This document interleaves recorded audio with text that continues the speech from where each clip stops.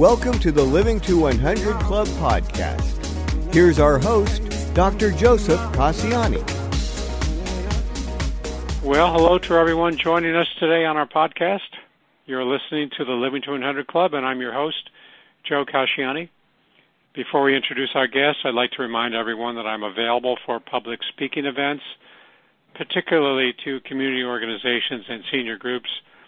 I love to talk to others about aging well and making it over those hurdles. There's an option on my website to book a call to discuss a presentation for your group. I also offer one-on-one coaching for help bouncing back from struggles and setbacks. You can see this option as well on my website. And one last item of self-promotion, if you're looking for a consultant or a trainer on clinical topics like dementia or depression, this is my wheelhouse. So feel free to contact me if there's any need in your group or organization. Contact options are on my website again, livingto100.club. Now, on to our podcast. In today's podcast, we explore the topic of accessory dwelling units, commonly called ADUs. Our guest for this podcast is Lisa DeJesus, a leading authority on planning, permitting, and building these secondary living units on your property, sometimes referred to as granny flats, casitas, and even garage conversions. The accessory in the ADU term refers to an accessory to an existing home on a single or multi-family lot. This is a timely topic with a big spotlight on housing shortages across the U.S. Before we begin, let me give you a little background on our guest. Lisa DeJesus is the owner of ADU Gurus, LLC, located in Vista, California. Her company understands everything needed to build an accessory dwelling unit on a single-family parcel or a multi-family lot. Her practice offers an understanding of ADU feasibility, parameters for local government acceptance, development impact fee waivers, financing, architectural design, and construction management. She provides property owners with structural plans and Title 24 documentation to obtain permits to build ADUs in any local municipality. Lisa is a native San Diegan, a former City of La Mesa Planning Commissioner, who currently sits as a Vista City Council appointed commissioner on Local Review Board. Her key strength is helping to navigate the complexities of a city's planning and building departments. Lisa earned an Associate of Arts in Spanish from Grossmont College and a Bachelor of Arts in Public Administration from San Diego State University. She has a 20-year interest in and involvement with local government, specifically in density and infill. Lisa, welcome to our podcast. Thanks so much for having me. What a nice introduction. Thank you. Yeah, well, you've accomplished a lot. I'm happy to share that with our listeners. Great. I always like to open by asking our guests to tell us a little bit about the journey that brought you to where you are today, to what you're doing today. Sure. I've been involved in local government in some way or another for the last 27 years, and understanding smart growth and looking at how local government can increase density, especially along transit corridors, larger transit corridors. And it always has been interesting to me how that works. Fast forward to today, I'm a licensed California real estate broker in California, and land use has always been on my mind in the back burner, and I can help people understand what they're looking at and how they can maximize their properties. And then the ADU phenomenon, if you will, came down the pipe in California in 2017, and at that time I was looking to build my own granny flat, as most people had called them throughout time before ADUs were the acronym was coined. And in that journey, I really understood what the city was talking about. More than ever, what came to my mind was that I could speak city fluently. And in doing that and in building my own, it has evolved into ADU Gurus, and I try to serve my clients well with what I know and how I can help them get their projects on paper all the way to permit and construction. So you've been involved with local government and especially interested in appropriate land use, especially here in Southern California. Right. Plus your personal experience going through the steps to build a granny flat or an ADU on your property. Did you get that completed, by the way? I did, and as a matter of fact, it is the same size that the state of California allows to be, or mandated that if it's built 750 square feet or less, that impact fees are waived, and that's impact fees are the fees that a local government charges a developer to add housing to an area, so how you're going to impact streets and other taxpayer-supported parts of a city. In my city, those were $15,000, those impact fees, and I did not have to pay them because I built it under 750 square feet, and I use it today for a model home for people to understand what that looks like and how it feels. It helps people see that it's not a closet, it actually is a nice living space. Yeah, so that's a big savings to have those fees waived as long as you're within that size. That's correct. You don't exceed the maximum. Mm-hmm. Yeah, and it sounds like a great opportunity to show prospective builders or homeowners what it actually could look like at that size. Yeah, and 750 feet is good. I mean, that's more than a studio, right? I mean, you probably have one bedroom, one bath. It is. It's actually a 2-bedroom, 1 bath, and the bedrooms are 10 by 11, so they're perfectly livable spaces. That bedrooms could each hold a king-size bed. So, I mean, I think it has to do with layout as well. You don't have to use my layout, but I think it either satisfies people's curiosity to know that this is a livable space, but also if they don't have any design in mind, this provides them one, or it makes whatever they were thinking about maybe become more feasible for them in their project. Sure. Yeah, a model unit. That's good. So, yeah, we hear a lot about ADUs, and especially here in Southern California, we have a shortage of housing, and we're all familiar with that. But what's the driver? What's driving homeowners to add these? Is it really more for the extra income, or more space for family members, parents, aging parents, relatives? What's the driver? I think the driver, and this isn't just in Southern California, this is across the United States, from Austin, Texas to Denver, Colorado, Connecticut, the state of Connecticut, and Florida. All of those just dabbling in, looking at it nationwide. Oregon, there's a lot of opportunity for building an accessory dwelling unit. In Florida, for example, the Housing Coalition there, the Florida Housing Coalition, looks at affordability. And that, again, that's a common theme across the board, to answer your question specifically, is affordable housing and housing stock in general, right? There's just not enough of it.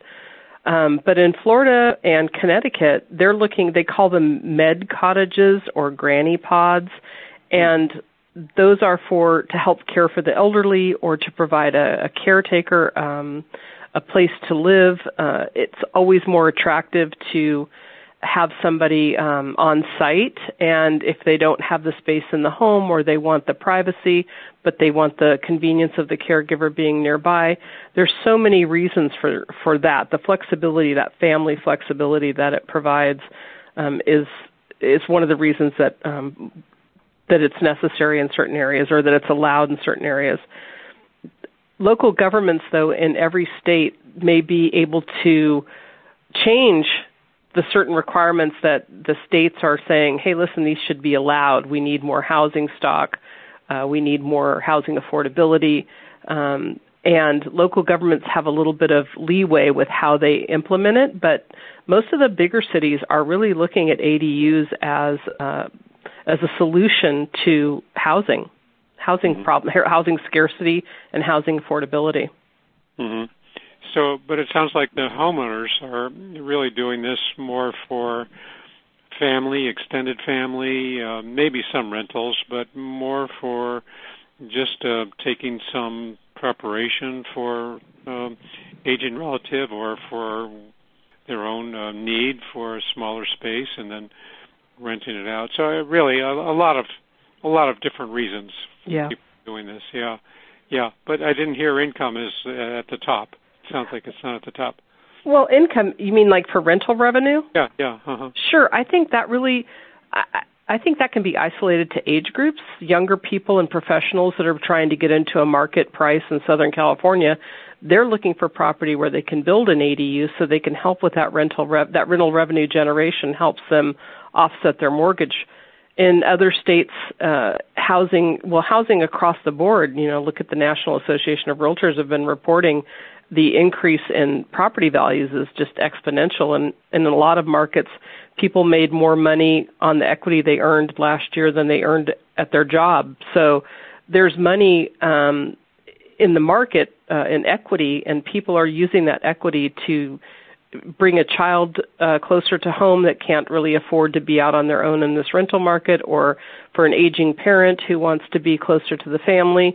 It's just a great opportunity with the government minimizing or mandating that the costs be less to a single-family property owner to build an ADU. And the reasons with the market going up for rentals, and having parents out of state, especially with COVID, people staying home to work from home, making a home office. There's just a lot of reasons for building these, and there's a lot of financial incentives to do so. That's a good explanation. Thanks for that, because there are a lot of upsides to doing this, and a lot of good reasons, a lot of advantages for the homeowner. Do you think there's any typical homeowner that's making this decision to add the ADU? Is there a model homeowner type that wants to do this? You mentioned different groups, but what's the typical one? I think the typical one, and at least in my experience, is the people that have a little bit of equity in even that it was bought in 2018 and 2019. They've just made enough money to get the equity out of the house to build one.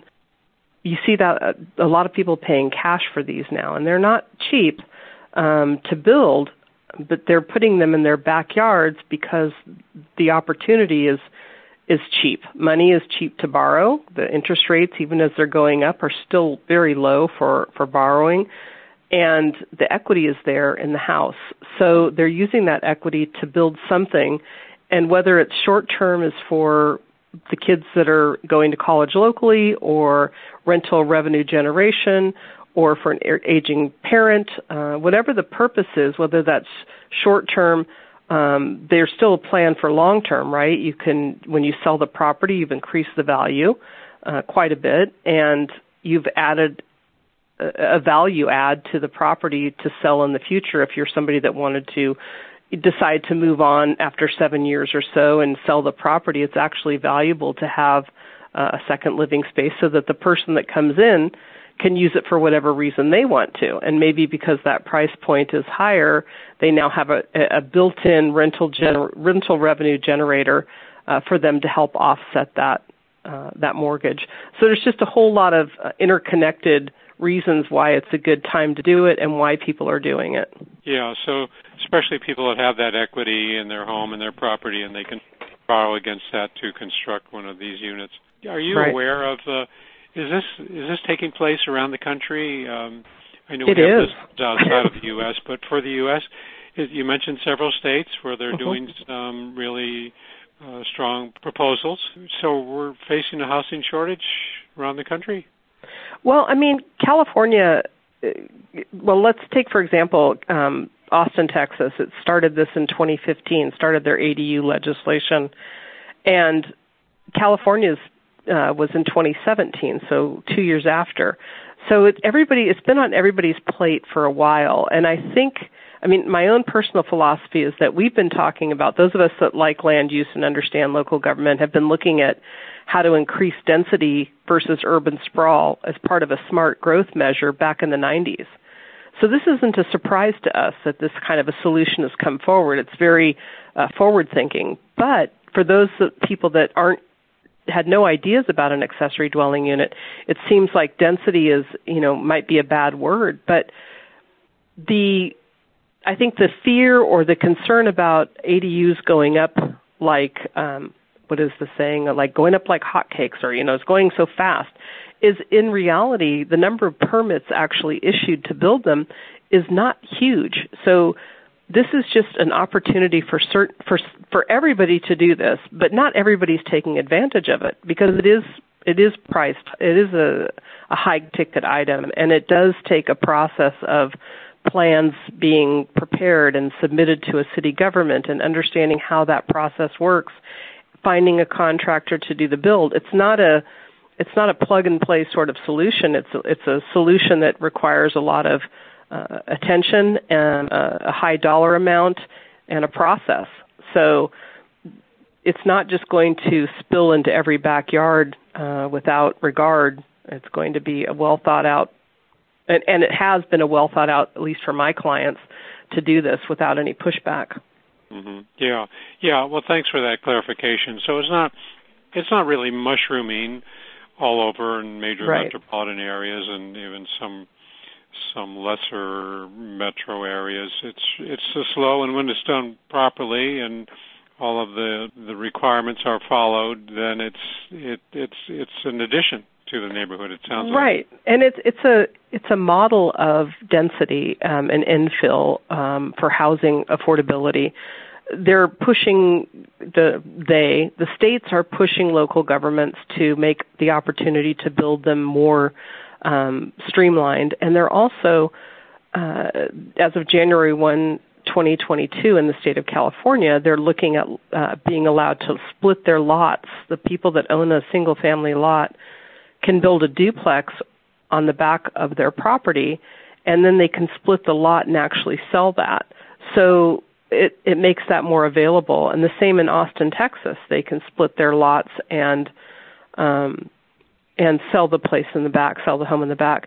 But again, this isn't something everybody's going up to the planning counter with, because things like, if you decide to split your lot in a particular neighborhood where this is now available to you to do, it's cumbersome and costly. It could cost a homeowner up to $80,000 initially to split a lot, because the subdivision, I don't want to get technical, but the subdivision map has to be changed. And until that first person does it and then makes the change, that making it easier for subsequent people to do it, it's a big deal. It's a costly opportunity, but some people are thinking that, and it may allow people to sell a second unit to make it more affordable for first-time buyers to buy a house, even if the lot's a bit smaller. There's an actual property to buy. Mm. So that amount you quoted, that's pre-construction fees. That's just changing the parcel map, right? I mean, that's not even getting to the house yet. Yeah.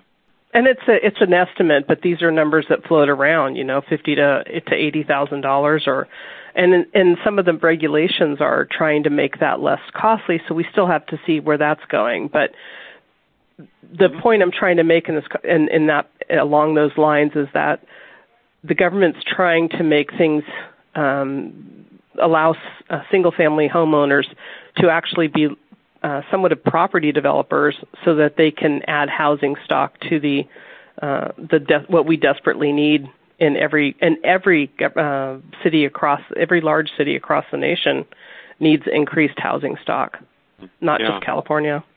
Yeah, well, that's good to know. That's very helpful.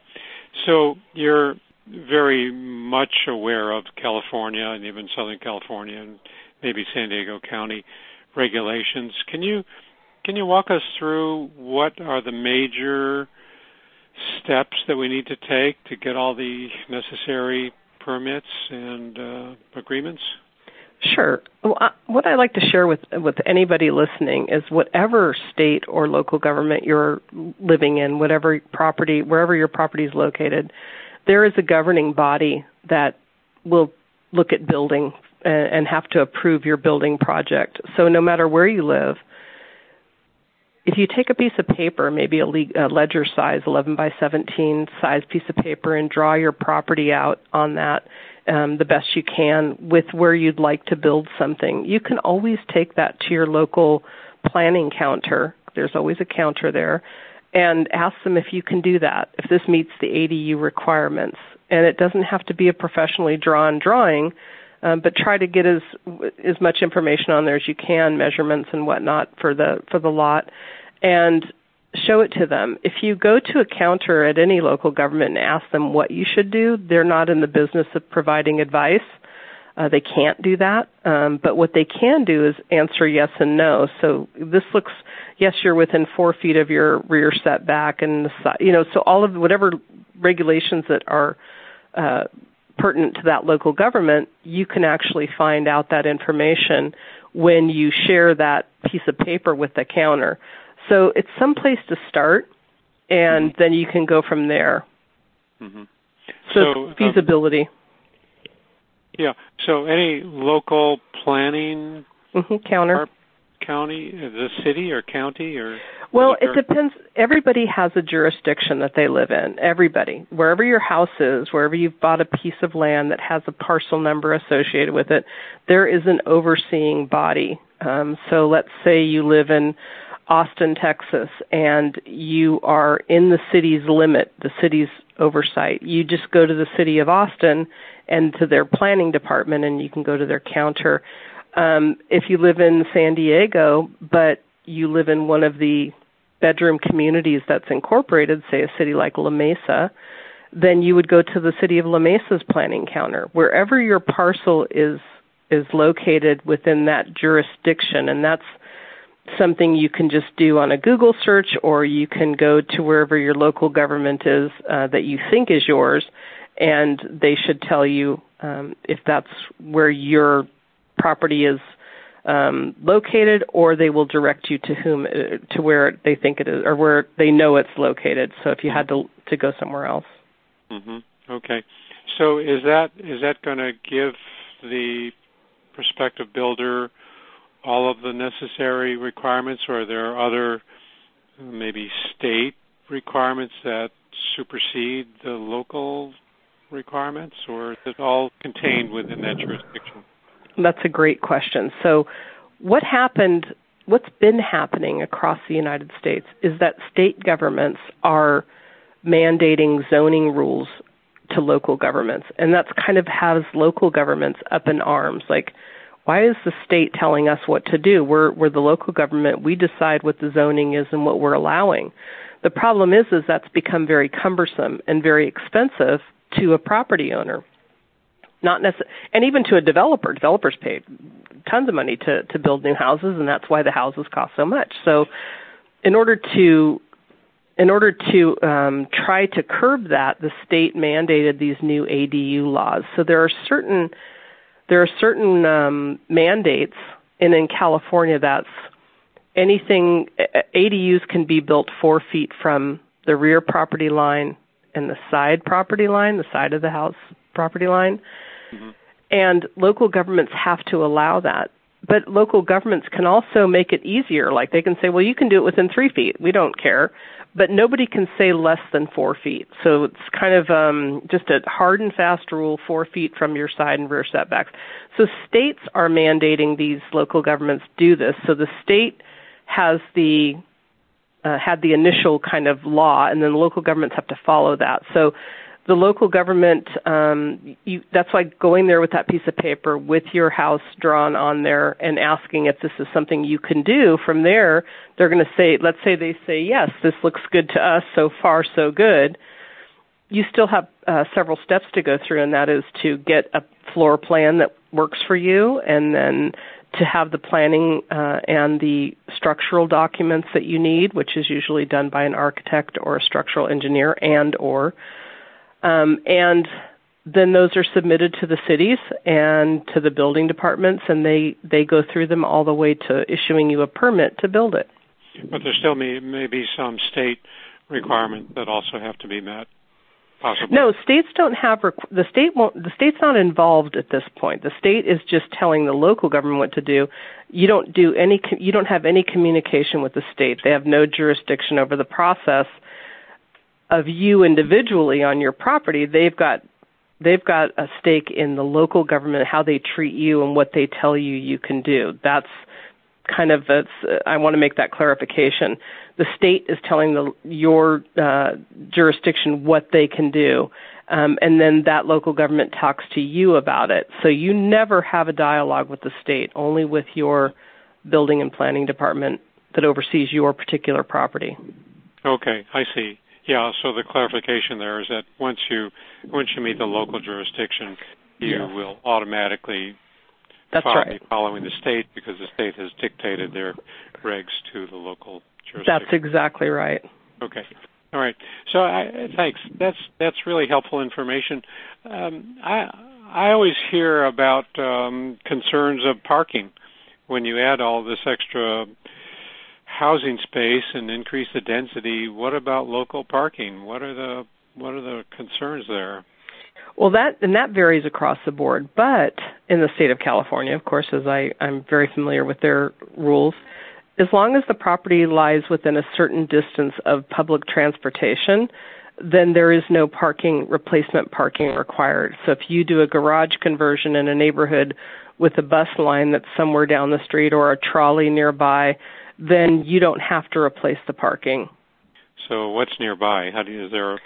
Well, you would just say within a half mile of the property that you have a bus line or some sort of mass transportation. I mean, in a perfect world, what the local governments are trying to do, and this is across the board, increase density, try to make people use mass transportation, lower the road usage, try to get alternative forms of transportation to be used. This is the ideal world, probably in any sort of housing coalition or housing affordability group or environmental folks. Ideally we'd all live really close to each other, have to go very short distances to work or not at all, at least work from home, so that we just don't have such an impact on our planet. And this is, if you drill down now into how this works with ADUs, it's, hey, you don't have to replace the parking. You're adding housing, but if you're close to a mass transportation center, then you can actually avoid having to replace the parking.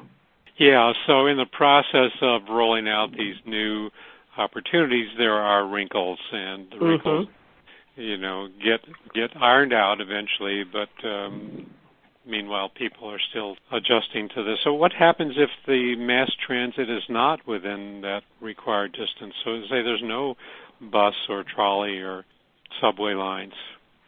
Well, I mean, then you'd have to replace it according to that local government. But in California, under a certain square footage, you don't have to replace the parking.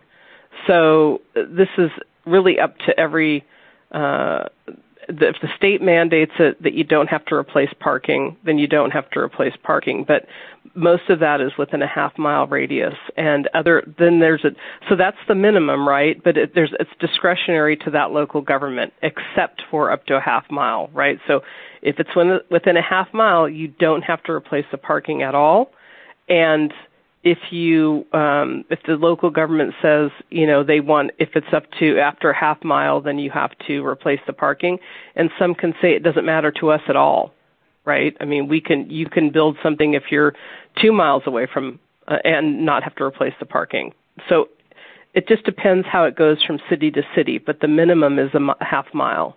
So when you say replace the parking, does that mean you have to add off-street parking to your property, or? Well, it could, right? So this is why one of the reasons why garage conversions were never, people did a lot of garage conversions without the local government knowing about it, right? They built a family room in the garage, or they did something that kept the facade of the garage so that code compliance or nobody knew about it, because they couldn't replace the parking. Maybe they didn't have much of a driveway or whatnot, and people parked on the streets depending on the size of their lots. So then when garage conversions were allowed, but they had to replace the parking, yes, they had to carve out some place in their yard for an extra space so that they could meet the parking requirements. That's why these difficult barriers, or the barriers to building, are becoming things of the past. Now you don't have to have replacement parking. Mm-hmm. Or you don't have to add a spot for it, right? If you build in the backyard and you're adding an occupant or the ability to have an occupant or two, you don't have to provide parking for them. whereas you did a few years ago, but now you don't. Well, I like your description. The ultimate goal or destination is that we can increase this density without imposing on other people's property, and we can increase the density as long as we're near mass transit. And that, I can appreciate that being the goal. We're just not there yet. Right. It's going to take some time, but as I said, these are the wrinkles. Yeah. So, without getting into the specific costs, how long does it take a homeowner to recoup their investment? Are we talking about 30-year mortgage terms or less than that, or?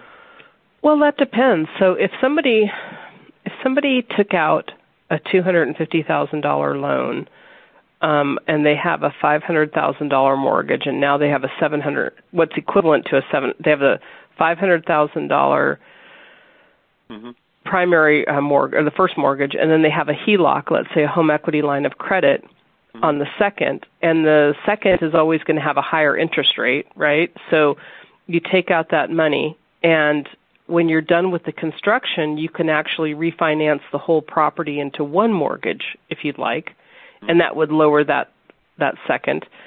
But you may, so there's a lot of what ifs and variables, right? If you're enjoying a very low primary mortgage rate, then why would you do that? So, there's a lot of talk that would need to be done about what you currently have, where you're going with it, how would a refinance look at the end of it. But let's say you maintain that HELOC, that home equity line of credit rate that's now 5.5%. I don't know for sure, but let's say it's 5.5%, and your payment on that is $1,600 a month over a certain amount of time, however much of the rent, but you're renting it now for $2,800 a month or $2,500 a month, and you can put that whole amount towards the payment.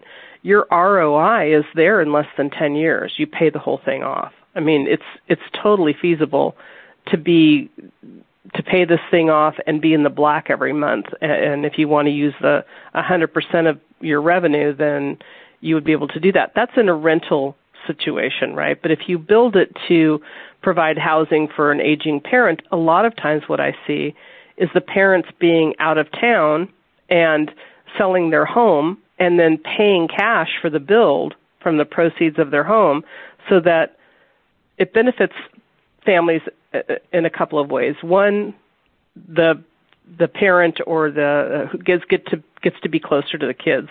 The second is that the kids have to come out of pocket $0 because the proceeds from the parent's house go to the build. And then finally, that the overall property value is going up quite a bit, exponentially, I'd say, that the children now have a property that's increased in value, that they have their parent close to them. Their parent has no bills every month for a mortgage or whatnot because they've paid for this thing in full. And the only difference would probably be an increase in utility fees, but that's it.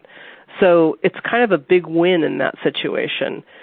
For folks that are building to generate revenue, rental prices are skyrocketing right now. Rental, if you even tried to be less than market value, you're still getting a great rental rate, and it would still be greater than the cost per month of a loan. So it's just a good time to be building these if you're looking at a home equity line or somebody coming up with cash in the sale of their home. It's a good opportunity to do this. Yeah, I can see that. Plus, the states and cities and counties are really making it more conducive, easier for people to add these units to their properties. I can see the real high percentage in doing this. But it makes me wonder, what about neighbors who object? They can do so. This is what I always find this. I don't want to say it's not amusing in any way, but this has been on our table to talk about for, like I said, 25 years. Smart growth, density, and infill. But when it's happening along these, like I said, transportation corridors, and what that means is streets. If you can think of a street in your neighborhood that's used that used to be a main artery in the city, right? Before freeways, and now they're 2-lane maybe 4-lane roads that go through your city and traverse from one end of that city all the way to the other, but it's not the freeway. Those are where the bus lines run and everything. People are building, or developers are building condos along the transportation corridors and whatever else they can do, mixed use, where you have stores on the bottom and condos on top. That sort of has been going on now for about 20 years, where you have an overlay zone of mixed use and building up along this so-called transportation corridor. Those neighbors that are directly behind those that lie just beyond the transportation corridor, maybe 3 or 4 blocks in, now all of a sudden they're faced with condos that's 3, 4, 5 stories high that used to not be there. So they're complaining about that because they're along that same place, and now their neighbor's building an ADU in the backyard. My goodness, what's going on with the next door? What's going on with the Joneses? It's going crazy. So I can understand the uproar there. Change is hard, density in their neighborhood. There's a lot of NIMBYism, not in my backyard. Mm-hmm. But there's a lot of people out here that have been working on this for so long that it seems a natural course for environmental issues, for housing affordability, and those needs seem to be greater than the concerns that are out there. And I'll add to that is, during this time of the last 25 years, the people that have been moving this forward are parts of planning commissions and city council people and state officials that are all moving this forward the last 20 years. So I think it's too late to say something about it, for lack of a better explanation. You're really out of luck, because this has been in motion for a couple of decades. So this is the trend, and there have been probably disputes and disagreements and compromises and pushes to keep moving forward. I think the short-term rental, sorry, I just interject this, is that the biggest issue is the short-term rental.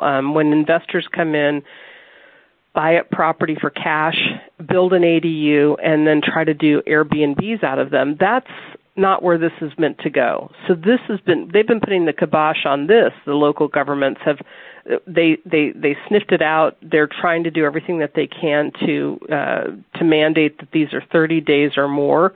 There's no 30 days or less rentals.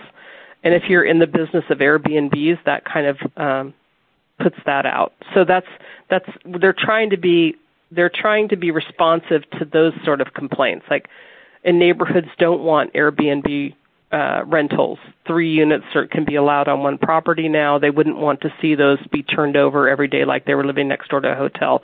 I understand that, and that is really being discouraged now through legislation and ordinances.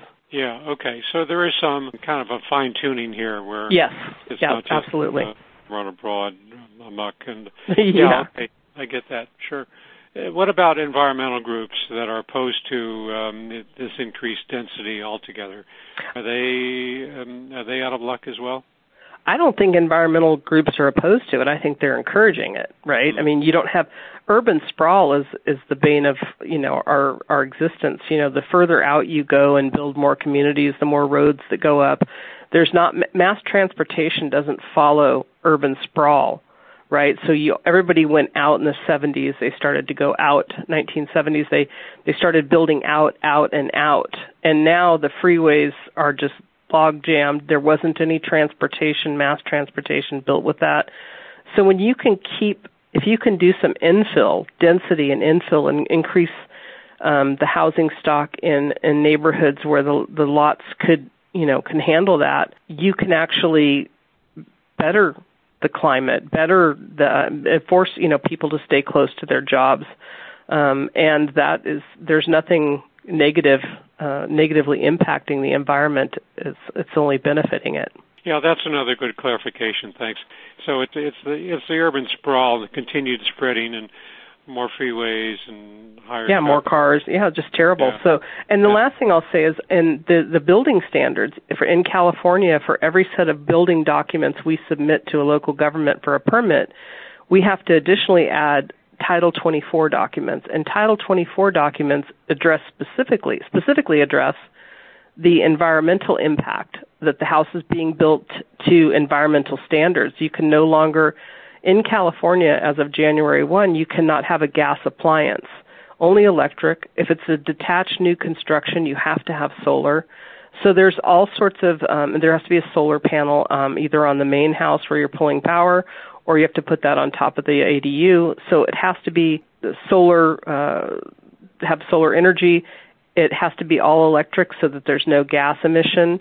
So the windows have to be vinyl, and they have to be, they have to be environmentally friendly so that the sun doesn't get out. The insulation has to be of a certain standard. So the environmental issues on new construction, whether that's ADU or any sort of developer build, is requiring environmental documents to support the build.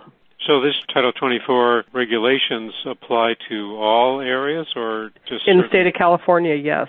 So whether it's residential, commercial, or commercial, you have to meet these environmental standards.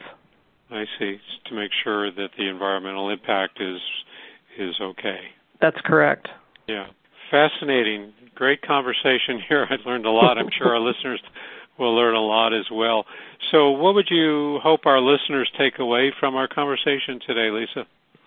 To not be afraid of a process like this. If it's something interesting to them, don't be afraid to learn more about it, because it's a lot easier to do now. Financially, it's more feasible. There's opportunity in everybody's backyard. The process can be a little overwhelming if you're not used to working with any of this, so seek out somebody that can help you with it. There's a lot of us out here in every city. There's somebody that does ADU consulting. Contractors, this is something I think is good news or good advice, and that is that contractors, anybody can build a box, and most ADUs look like either a rectangle or a box or whatnot. But it's understanding what your rights are as a property owner, understanding the feasibility under the ADU laws that really is helpful for you to know. So don't miss an advantage in this process by using somebody that doesn't know how to do an ADU but knows how to build one. So understanding what your local government can allow will make the process a little bit less scary, and they're there to help you. Please remember that. So, let me know if there's anything I can do. Good advice. Yeah, we'll get to that in a minute. I just want to wrap up. Sure. We are out of time, but before we wrap up, I just want to remind our listeners about a co-sponsor for our program, A Mighty Good Time. Are you looking for ways to engage and stay active? Check out amightygoodtime.com. It's a one-stop shop for events and activities for those 50 and over. It's free to search, and it's free to post, amightygoodtime.com. And be sure to visit the Living to 100 Club website to sign up for our weekly podcast announcements and monthly newsletters. And while you're there, be sure to download a free copy of my 9 tips for living longer. Lastly, pick up a copy of my book, Living Longer is the New Normal, all about maintaining a positive mindset in all we do. It's on Amazon as an ebook or hard copy. We've been talking today with Lisa De Jesus. Lisa, for those who might want to contact you, what's the best way to do that? You can go to my website, www.adugurus.com.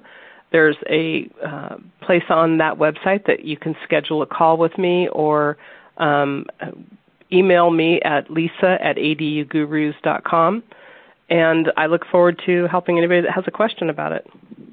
Great. Okay, so adugurus.com is the website, and people can contact you through that, and your email is lisa@adugurus.com. Correct. Well, that's great.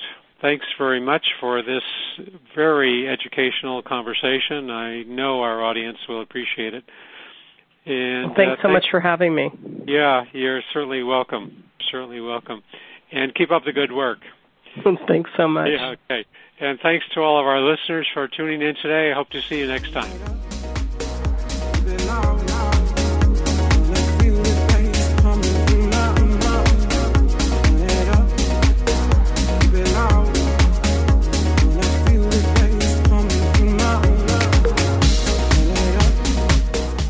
Cable news, noisy, boring. out of touch. That's why Salem News Channel is different. We keep you in the know. Streaming 24/7 for free. Home to the greatest collection of conservative voices like Dennis Prager, Jay Sekulow, Mike Gallagher, and more. Salem News Channel is unfiltered and unapologetic. Watch anytime, on any screen, at snc.tv and Local Now Channel 525.